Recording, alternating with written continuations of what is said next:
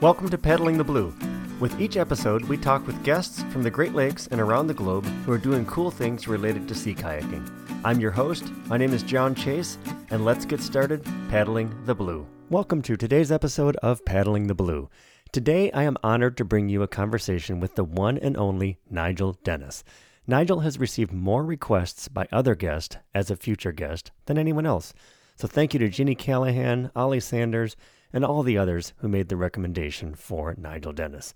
Today we'll talk about the founding of Sea Kayak UK, formerly Nigel Dennis Kayaks, the creation of the Romany Classic, trips to Easter Island, Cape Horn, Antarctica, and more. But before we get to our chat with Nigel, Level 6 continues to be a great supporter of Paddling the Blue, and we have a special offer just for you. If you would like to pick up some great Level 6 dryware or other kit, visit their website at level6.com and use the coupon code PTBPodcast at checkout for 10% off your order. And also, if you're not already a subscriber to onlineseakayaking.com, here's your opportunity to get started. Visit onlineseakayaking.com and use the coupon code PTBPodcast at checkout, and you'll get 10% off up to 12 months of your subscription investment. And with that, enjoy today's episode with the one and only Nigel Dennis. Hello, Nigel. Thank you for joining Paddling the Blue today.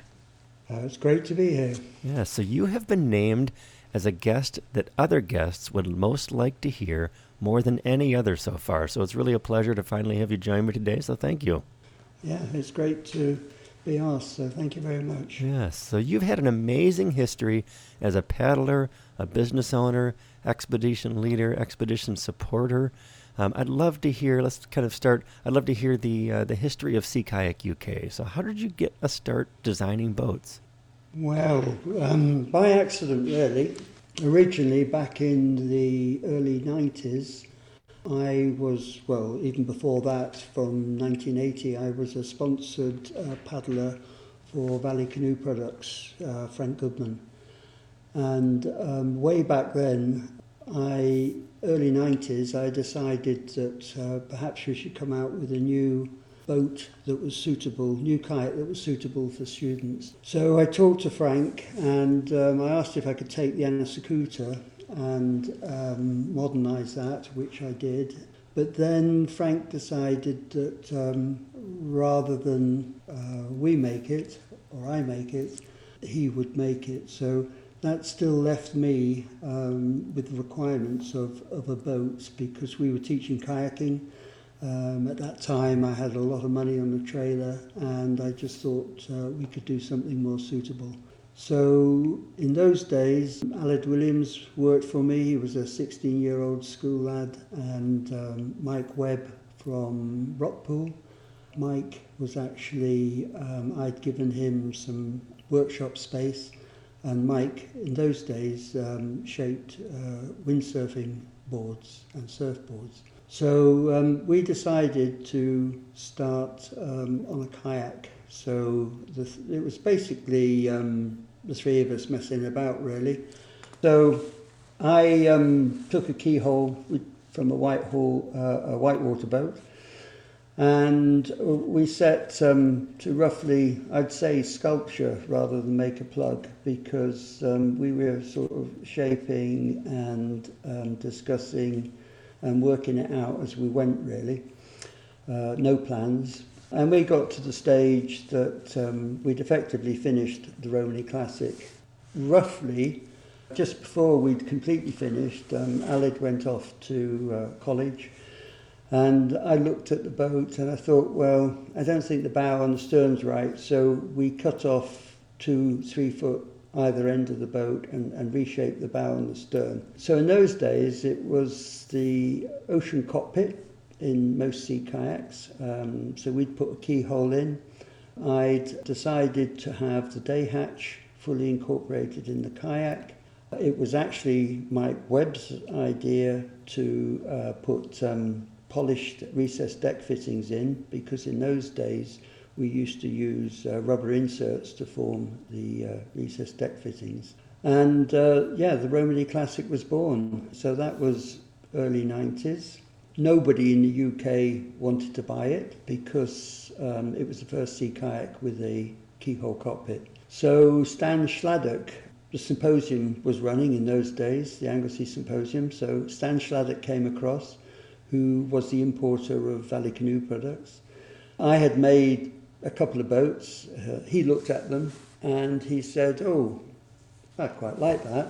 So he ordered 6 Romany Classics, and we packed them up and sent them off from Nottingham with Valley Canoe Products boats. And from there, Stan asked if he could sell the boat and market the boat. So we initially grew in the States, and we got to the point where we were doing, I don't know, 10, 11 containers a year to the States.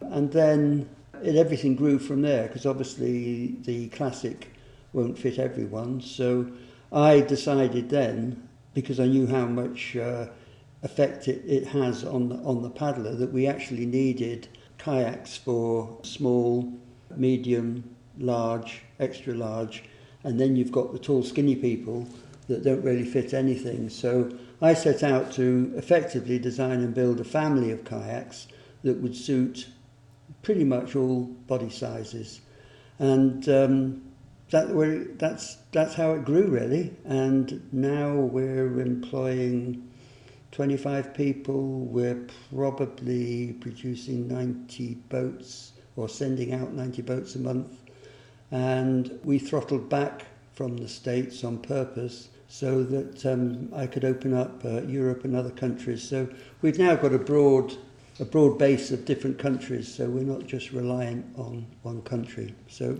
yeah, that's how it started.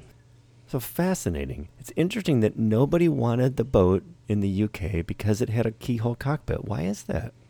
It sort of was the same period of time where there were still canvas decks around, and we used to use zinc castor oil to waterproof the decks. And obviously the first expedition that I would say was the first modern sea kayak expedition in my mind was the Nordkapp expedition. So they had actually, for that expedition, they had actually designed a neoprene vest and deck, but they were all ocean-size cockpits. And the view amongst the elders of sea kayaking then was that a keyhole cockpit spray deck wouldn't stay on in advanced conditions. Okay. So I guess it just took quite a bit of time to convince them that it was the way to go. Yeah, that's certainly become the standard today. So now yours was the first keyhole and the first fiberglass boat with a day hatch as well. With a day hatch as part of a standard thing. Most sea kayaks of that era had about a 8-12 inch gap between the back of the cockpit and the rear bulkhead.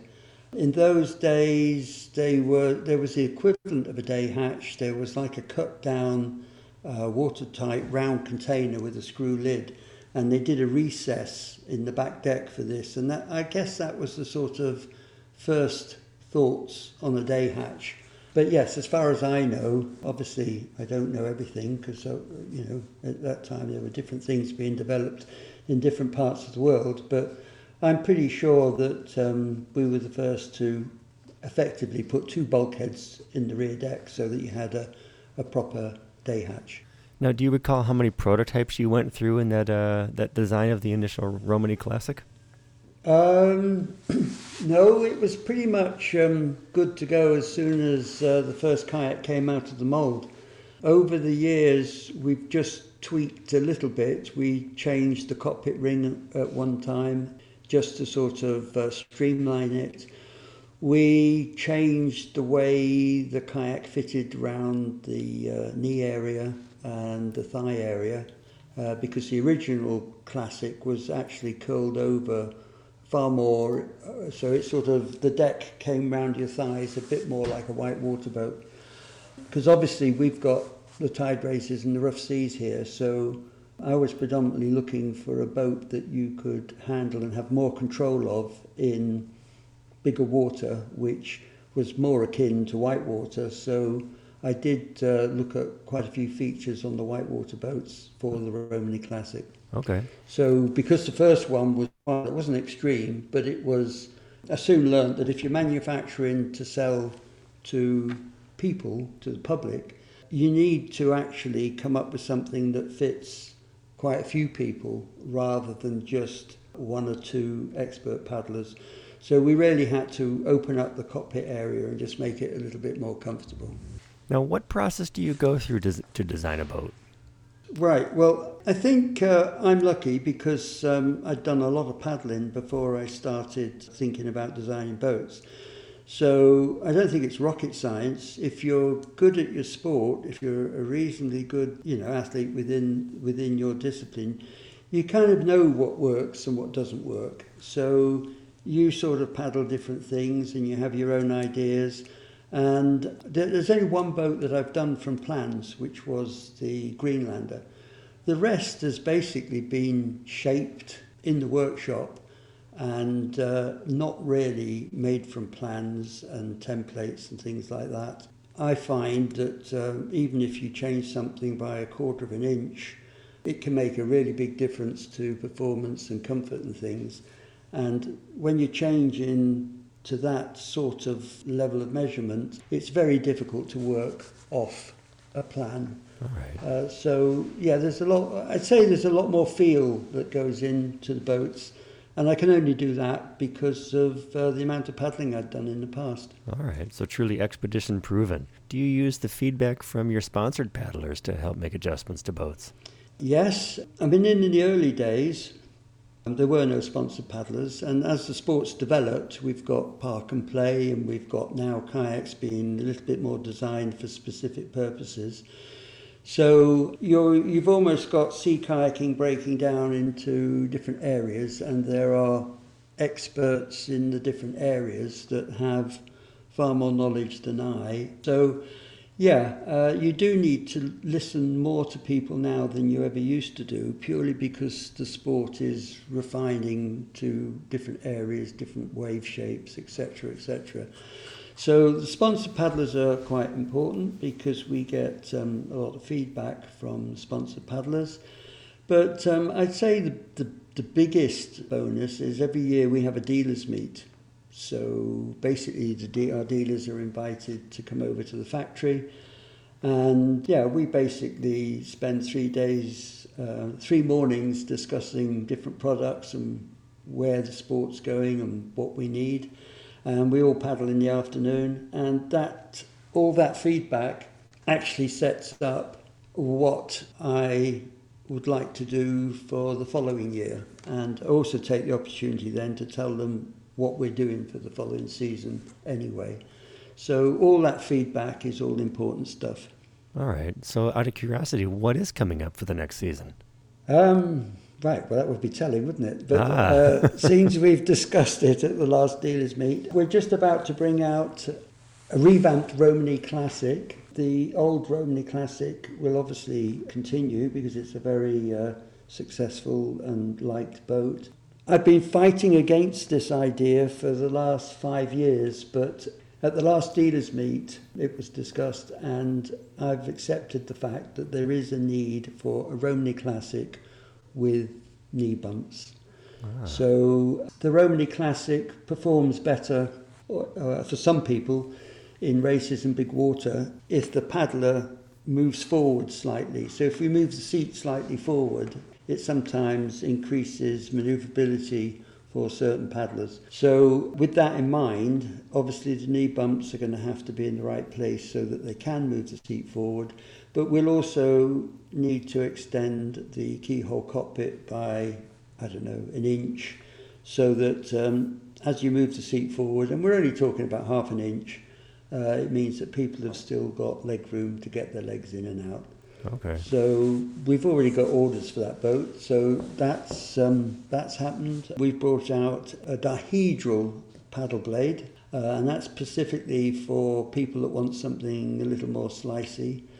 And we've also revisited the crank, and we're back in production with crank paddles. So the next sea kayak that we'll probably be looking at is to look at what we've done in the past with the Pulse and the other faster boats that we've sort of looked at, And we'll try and come up with a more speedy expedition kayak just for the people that want to go fast, basically, whilst paddling an expedition. Interesting, ever evolving. So realizing that different boats serve different purposes, what's been your favorite design and why? Well, I guess I obviously started in the classic, but my body size and things is just a little too, I'm on the borderline. So I paddle a surf because I've got a long inside, I've got long legs, so I need more leg room. So I paddle a surf, and for a lot of time I paddled the Straight Explorer.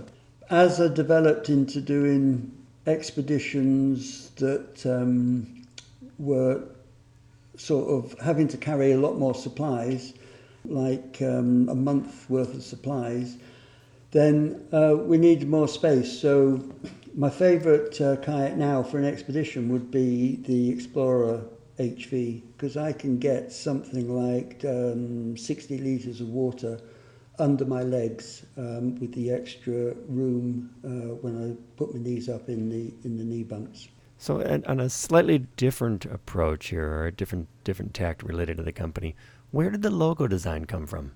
Well, we're in Wales, so our national flag here is a Welsh dragon. Okay. So it effectively came from that, and we did it ourselves. It was originally designed so that if we wanted to, we thought it would make good brooches in jewellery and things like that. So it was just a design that we played around with on a bit of paper and said, that looks good, we do that. All right. Now, what prompted the name change from Nigel Dennis Kayaks to Sea Kayak UK? Right, well, I'm unfortunately 68 years old now. All right. So basically, at some point, something has to happen to the business. So I was conscious that before, everything went under Nigel Dennis. So I just thought it would be a good idea to try and, as the company was developing, to develop it into a company that my name wasn't headline to the company name. And it's basically as simple as that, really. So you were talking about expeditions and being able to carry enough gear for expeditions. One of the areas of the world that we've not yet explored on Paddling the Blue is Easter Island. So tell us about how that trip came about for you. Okay, well, Easter Island is a relatively small island. Sure. It was in those days I did a lot of paddling with Stan Schladdock, who I said was the importer of Valley in the States. And Stan loved history, rocks and stones, and so Stan came up with the idea of Easter Island. So Frank Goodman, Stan and I went out to paddle Easter Island, and it was just Stan and I that paddled. So steeped in history, everyone knows about the rock statues and things, fantastic island. The big problem is that you have to do it you could do it in 2, but you have to do it in 3 because there's very, very small landings. And I think the hardest decision, or the most interesting decision I've ever made at sea, was on Easter Island. Really? We set out from a small bay and we had to paddle about 15 miles. We set out in force 4 or 5 with the wind behind us, so we kind of burnt our bridges for going back. And all of a sudden the sky went pretty black, and in that part of the world the wind picks up quite strong, so we couldn't land because of the volcanic rock and things and the swells. So we made the decision to turn out to sea, and we just paddled straight out to sea for a good 2 miles, so that when the wind did hit, and when it eventually did hit, we were able to run downwind in probably something like a 7 then, 6 to 7, and get round the bottom of the island into sheltered water. So that was kind of a difficult decision to make, but it worked. So that was Easter Island was full of all sorts of lessons. Interesting. Some of those most important or most impactful lessons seem to come on a trip that is really, like you said, pretty small. The island's only 30 some odd miles in terms of its circumnavigation. Yeah, but I guess it's, people often ask, what's the roughest place you've paddled? And, but I mean, basically, it doesn't matter how good a paddler you are, you have to appreciate what the weather's doing and you have to make your decisions accordingly. So, I mean, Cape Horn, Antarctica, all the other expeditions, they're all in the same frame, really. You have to read the weather and make your decisions, and hopefully your decisions are right decisions. So Easter Island was no different, except for the fact that you had some trade winds and things that picked up, so it just made it worse when you had bad weather on top of the trade winds. But yeah, it's the same as anywhere. You've just got to choose the weather, really. So that's quite a commitment for a pretty small trip to be able to get boats and gear there. How did you get boats there? Did you take one-piece boats, multi-piece boats? No, we took three-piece boats. Okay. For years now we've made three-piece boats. So we flew three-piece boats out. And we use three-piece boats in Antarctica and various other places as well. So that's what we used. Okay. The original fleet three-piece boats had bolts going through the bulkheads, but that's a long process to assemble them. And in rough seas, most of the pressure is on the bulkheads, so there is a threat of pulling the bulkheads out. So now we use clamps, and they're clamped together very quickly. And the stresses are transferred to the skin of the boat, and we've not had any problems at all with the clamps. So, okay. Yeah, on that expedition, we used three-piece boats. Okay. Now, you had mentioned a couple of other trips. You mentioned Cape Horn just a moment ago, and it was a pretty well-publicized trip. Tell us about that trip. Right, well, that was back in 1992, and I went to a prep school because I was brought up in Africa, so I was sent to a boarding school in the UK for my early schooling. And I can remember sat on the stairs with the school watching the telly, and we watched the first row across the Atlantic by Shea Blythe and John Ridgway. So John Ridgway and Shea Blythe always stuck in my memory. And then one day, years and years later, I got a phone call, and it was from John Ridgway. So John Ridgway said, we're planning to paddle around Cape Horn. I'd like my daughter to come, Rebecca Ridgway, and Rebecca was to be the first female paddle to paddle around Cape Horn. So he said, we'd like some coaching and tuition. So I jumped in my car and we went right up to Scotland, to Cape Wrath, which is the most barren area of the British Isles, really. And we went out paddling. Well, John is a very determined character. He sailed around the world 2 or 3 times solo and things. So I was very conscious that we had to prove to John that what he was aiming to do wasn't just a walk in the park. So we went out paddling on the west coast, and it ended up with everyone capsizing. So there was about 4 of us, so we rescued the 3 of them, and we got into sheltered water. And that night John said, do you fancy coming with us? So I said yes, providing I made all the on-the-water decisions, so led the expedition on the water, and that we put the whole project back 12 months to gain some further training and to basically find a second paddler that could support myself. So again, Alid had worked with me for years, so I asked Alid to come. So Alid and I took that expedition around Cape Horn. All right. So the expedition grew because initially it was just for 4 or 5 of us. And then a local TV company came up to film the training. And in those days, the cameras were big, heavy cameras. They were about 2 foot long in the water, 3 foot long in the waterproof case, and about 1 foot high. So they strapped this thing on the front of my kayak and asked me to roll. And it was blowing about force 4 or 5. So I said yes. I went to roll, and I must have tried to roll 6 or 7 times, and this camera was just filming. So in the end I bailed and we all had a bit of a laugh. But that night, they showed that on the Scottish TV, on television. So that was in the days where British Telecom were experimenting with the satellite GPS equipment around Cape Horn for the 1994 round the world Whitbread yacht race. So they saw that and they decided that they would like to come in on the expedition, sponsor the expedition, and our job then was to test the equipment that the yachts would be using and to make sure that Cape Horn was where they said it was. And that sounds a bit strange, but Cape Horn is bang on because there's a trig point on the top of Cape Horn. But a lot of the other islands are actually quite a bit out of position when you start checking with the GPS against the conventional chart. So that meant that we needed a support boat, so that meant that we needed more people. And then ITN got involved and they decided that they wanted to include us as a and finally on the news at 10. So they asked if they could send a cameraman, and we said yes. So they sent John Boyce, but unfortunately John Boyce wasn't a paddler, and he would have to film, so we decided to take double kayaks.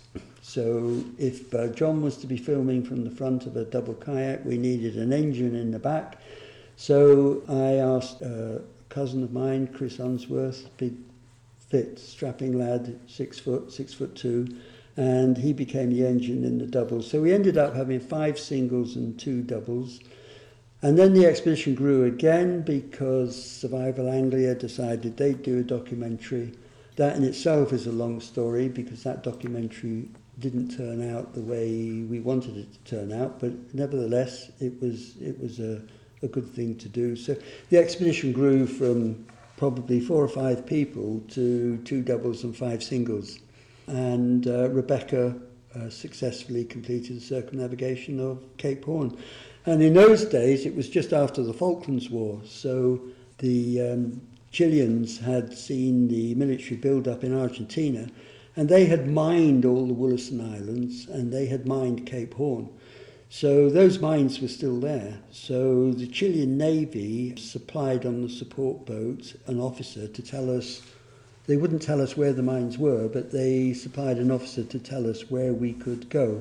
But the big problem with that was the support boat in that part of the world is sometimes 25 miles away because they need to seek shelter. So we ended up paddling through the Wollaston Islands, not knowing where the minefields were and things. So we'd land on the beach and camp as low to the tide line as possible and take a turn in going up first. So that trip, like every trip, comes up with unknowns and surprises. So what was it like paddling with that film crew?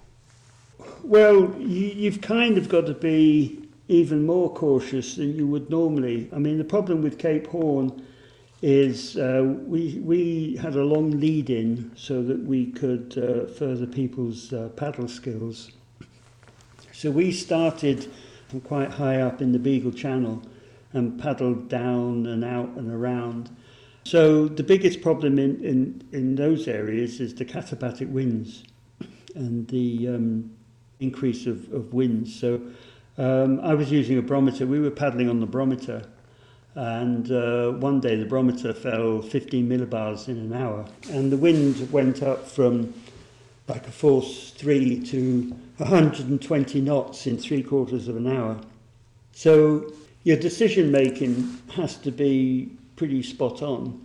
And obviously with the doubles, we trained with the doubles, but the doubles are actually relatively safe and they're relatively easy to rescue because you just right them. One climbs in the front and then the back one climbs in and you can empty them. So you don't do a traditional rescue with them, you use a pump. But as far as the film crew and things, it slowed things down because you've got to set up certain shots and things. And it ends up causing a bit of stress and a few arguments, I suppose. But in the main, the expedition went very well. And we successfully rounded and then headed off home. Okay. Now, how long was that trip? That trip was about 5 weeks in total because, as I said, we actually had to fly to Santiago again. We shipped out the kayaks ahead of time in crates, so we had to get that ready. We had to have a support boat because one of the regulations is that you have to get yourself out of the area without the need for rescue teams and things, so it is a requirement. Even if it's not with you all the time. So we had to get food and provisions. So there was at least a week's preparation before we could get going. Yes, the trip was slightly longer. We did a longer mileage than we needed to do just to sort of round off the training and get into the swing of it for the people that hadn't done that many expeditions. Now, you've also been very generous in helping other paddlers with expeditions. So tell us about some of your favorite expeditions that you've helped make happen. That's a difficult one to answer off the cuff because there's been, I think, Freya Hofmeister, she was originally an SK UK paddler, so I remember she took an Explorer around Iceland initially, and she took the E off Explorer and put an S on, which was quite a funny thing to do. We still have her kayak. I mean, Justine was a sponsored paddler. Justine did a lot of good stuff. Sure. Peter Bray, Jeff Allen. So, we did South Georgia. We did a circumnavigation of South Georgia. And although I was part of the expeditions, we used all our boats and things. So I think it's been my philosophy, really, that for people that want to do expeditions and big expeditions, they are expensive, and it is nice to help and sponsor. It gets the kayaks out there, it gets them seen. And I guess more importantly, hopefully they'll refer to the boats and things in their talks after the expeditions. But again, we get a lot of feedback from that sort of thing. We learn a lot. And in fact, it was Fiona Whitehead, I mean, she paddled around Britain and various other places. It was when she took a three-piece to Australia and surfed the three-piece, and the bulkheads pulled out in the big surf, or partially pulled out.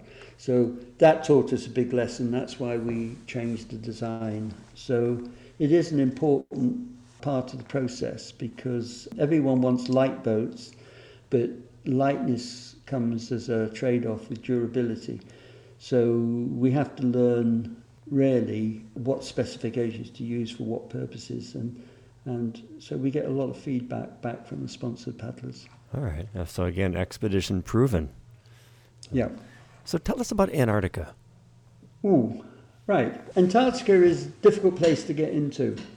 And again, the paddlers on Antarctica were Stan Schladdock, there was Tom Berg from Main Island Kayak and myself. So we flew in with three-piece kayaks. It took quite a lot of organising because there's no permits or anything to go into Antarctica, but you have to get there somehow, and you usually have to go through a scientific base. So Stan actually knew a Czechoslovakian person who effectively had developed what was, well, it was like 3 wooden shacks, but he'd actually did a little bit of research, and it was called the Czechoslovakian Research Station. So we went in via that station, and we obviously donated some money and things for the development and the running of the station. And on the back of that, we spoke to the Chilean Navy and Army. So we were able to fly in on a military Hercules to South Georgia Island and take all our equipment with us, not South Georgia, it's King George, sorry, and there was a dirt runway there. So the Chileans flew us in on the Hercules, they dropped us off and said, right, you need to be back here on a certain date, and left us to get on with things. But The Chileans claim a big wedge of Antarctica right down to the centre. So they have worked very hard to establish supply routes for all the scientific stations and things. So Chile is actually a country that will help in those areas because they're actually establishing their own rights to certain parts of Antarctica. The biggest problem paddling in Antarctica was obviously we didn't really have up-to-date weather forecasts and things. So again, we were paddling off the barometer and what we saw. But the lack of landing spaces, the glaciers are receding. So as the glaciers recede, you're left with basically pebbly, rocky beaches where the ice once covered. But as you land in those areas, you're also competing against the wildlife because that's the only place they can go as well. So that was an issue. But the other thing was that camping in Antarctica was quite difficult because if you landed and there's not much room on the beaches between the cliffs and things, so we actually had to find undercuts to camp under because the winters are so severe. The water in the rock freezes, so you constantly get little chunks or big chunks of rock falling off and falling down the cliffs onto the beach. So the only safe way of camping was actually to find an undercut and camp, set up camp under the undercut. So the other problem with Antarctica were the boats were very full and heavy because you can't just resupply. So paddling downwind in force 4s, maybe a 5, but we tried to not go too much higher on wind strength. You'd start to surf the kayaks, but because they're so heavy, they actually broach a little bit, and you're very often, the whole kayak is underwater because they're so heavy, so the wave is up round your waist. So you've got to think about pretty good spray decks and all the other things that you would have to think about with the kayaks basically submerging.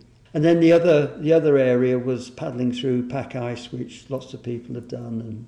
But again, surfing downwind, if you hit a chunk of ice, that can be it's like hitting a rock. So there's other things you need to think about. All right. Now, how long was that trip? I think that trip was about 5 or 6 weeks because there's a lot of travelling to get in and out. And we probably spent 3 weeks actually on the water. So, and with Antarctica, everything you take in, you have to bring out as well. So it took us at least a day to strip out all the packaging from the food and everything and get all that. So we were very conscious and we needed to, as I said, not leave anything behind us. So it sounds easy, but you have to think about how you're going to set up camp and what you're going to do and how you're going to bring everything out. So the easiest thing is not to take much in if you can help it. So that took a lot of organising. So camping under those undercuts, that probably poses its own set of risks. Well, it does. Camping in Antarctica, well, for us, in the area that we were, there was a risk of wildlife because some of the seals some of them are a little bit aggressive. So, and of course, it's generally mating season, so you've got to be careful there as well. You've got leopard seals and things like that. But landing in the cliff area, for sure, you've got to be very wary of rocks and debris falling off the cliffs. So, yeah, you've just got to be quick, get under the undercuts and set up camp, and then you're relatively safe. Any particularly scary moments on that trip? No. Okay. Concerned moments. I mean, basically, the problem with a trip like that is when you're told you need to be somewhere to catch a Hercules back out, it's not long after you get on the water. If you're out there for 3 weeks, sort of approaching the halfway mark, your concern is getting back. So that's a bit of a downside because you're always erring on the side of caution to make sure you're back in time. So that means that we could have probably done more longer trips, bigger mileages if we weren't as concerned about getting back to the start. So if you could paddle one place on Earth, where would that be and why? That's a very hard question. I don't know the answer to that question because Okay. in the past, when I was younger, I got a lot out of being the first to do something, but that's changed for me now. I don't feel that I have to be a first anymore.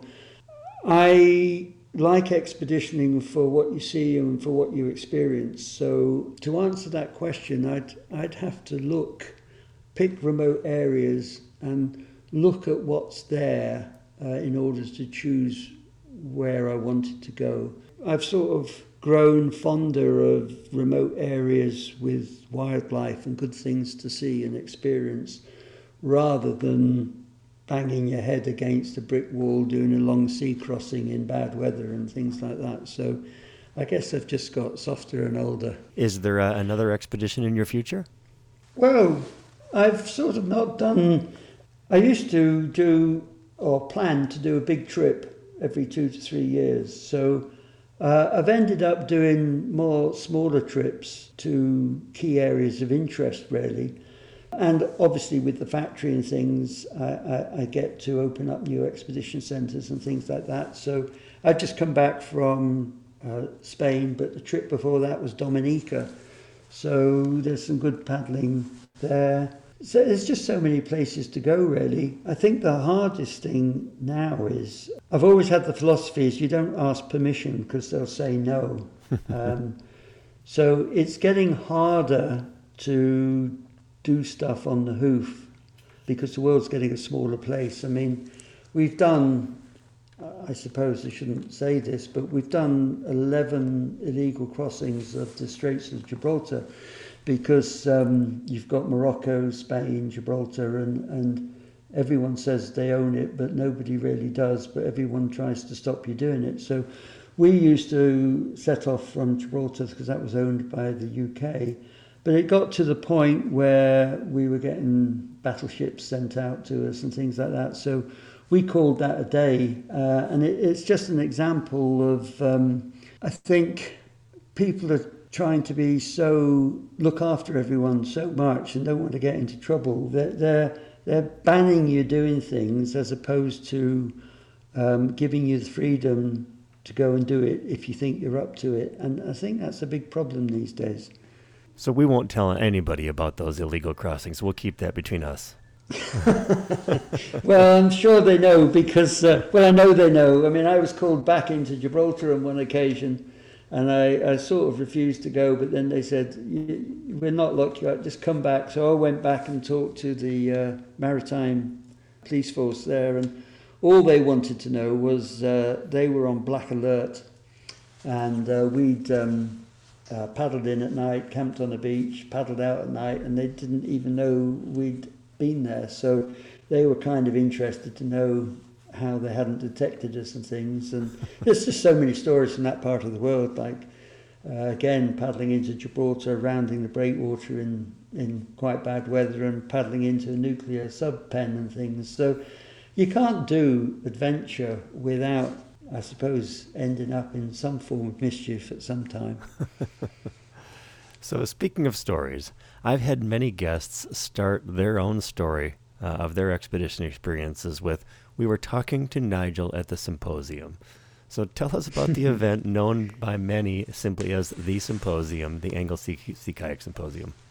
Well, I'm pretty sure that we were one of the first to start a symposium. And it wasn't a symposium when we started it. It was back in the early 80s.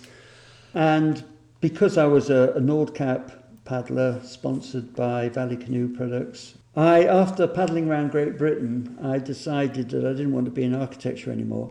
And I decided to start an outdoor centre. So we do multi-activities, but we'd specialise in windsurfing and sea kayaking, or wave sailing and sea kayaking. So I was very grateful to Frank Goodman for his support. So I was speaking to Frank one day, and we decided to start the Nordcap meet. So in those days, it started by, if you were a Nordcap owner, it was free of charge. We'd meet at the centre that I had built, and basically we had a weekend of paddling. So we'd all wake up in the morning, look at the weather forecast, split up into different groups and just go paddling, and then someone give a talk in the evening. So that was how our symposium started way back in the 80s.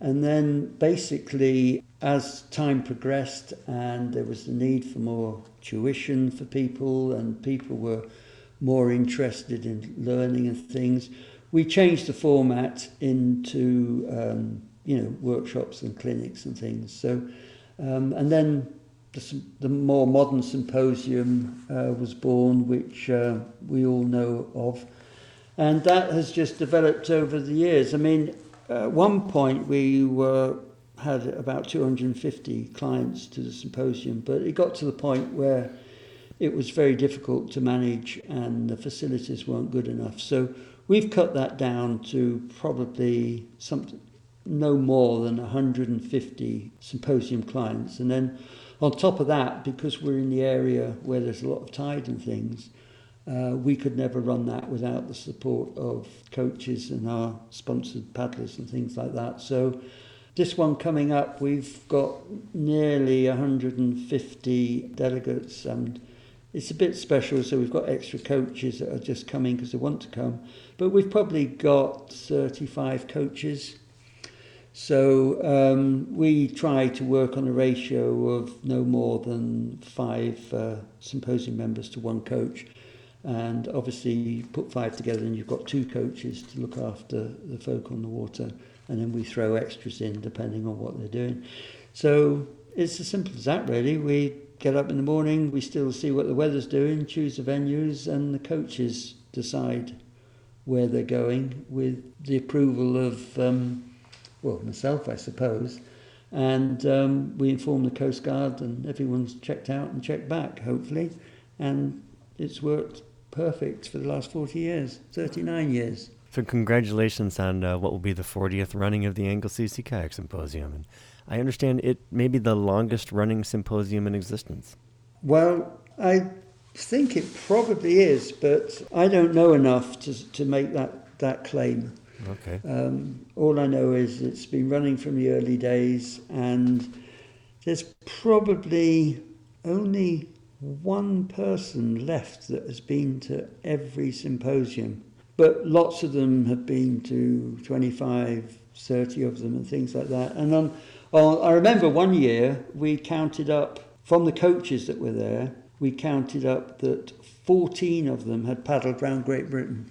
Really? So we tend to need not so much coaches that are qualified in the sense of a 5-star or a 4-star or whatever, but we need coaches that, well-experienced coaches. That's what we go on.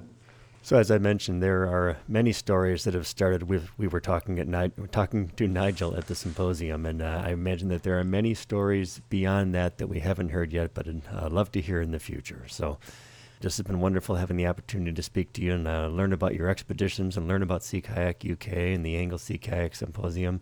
How can listeners reach you and learn more if they had questions?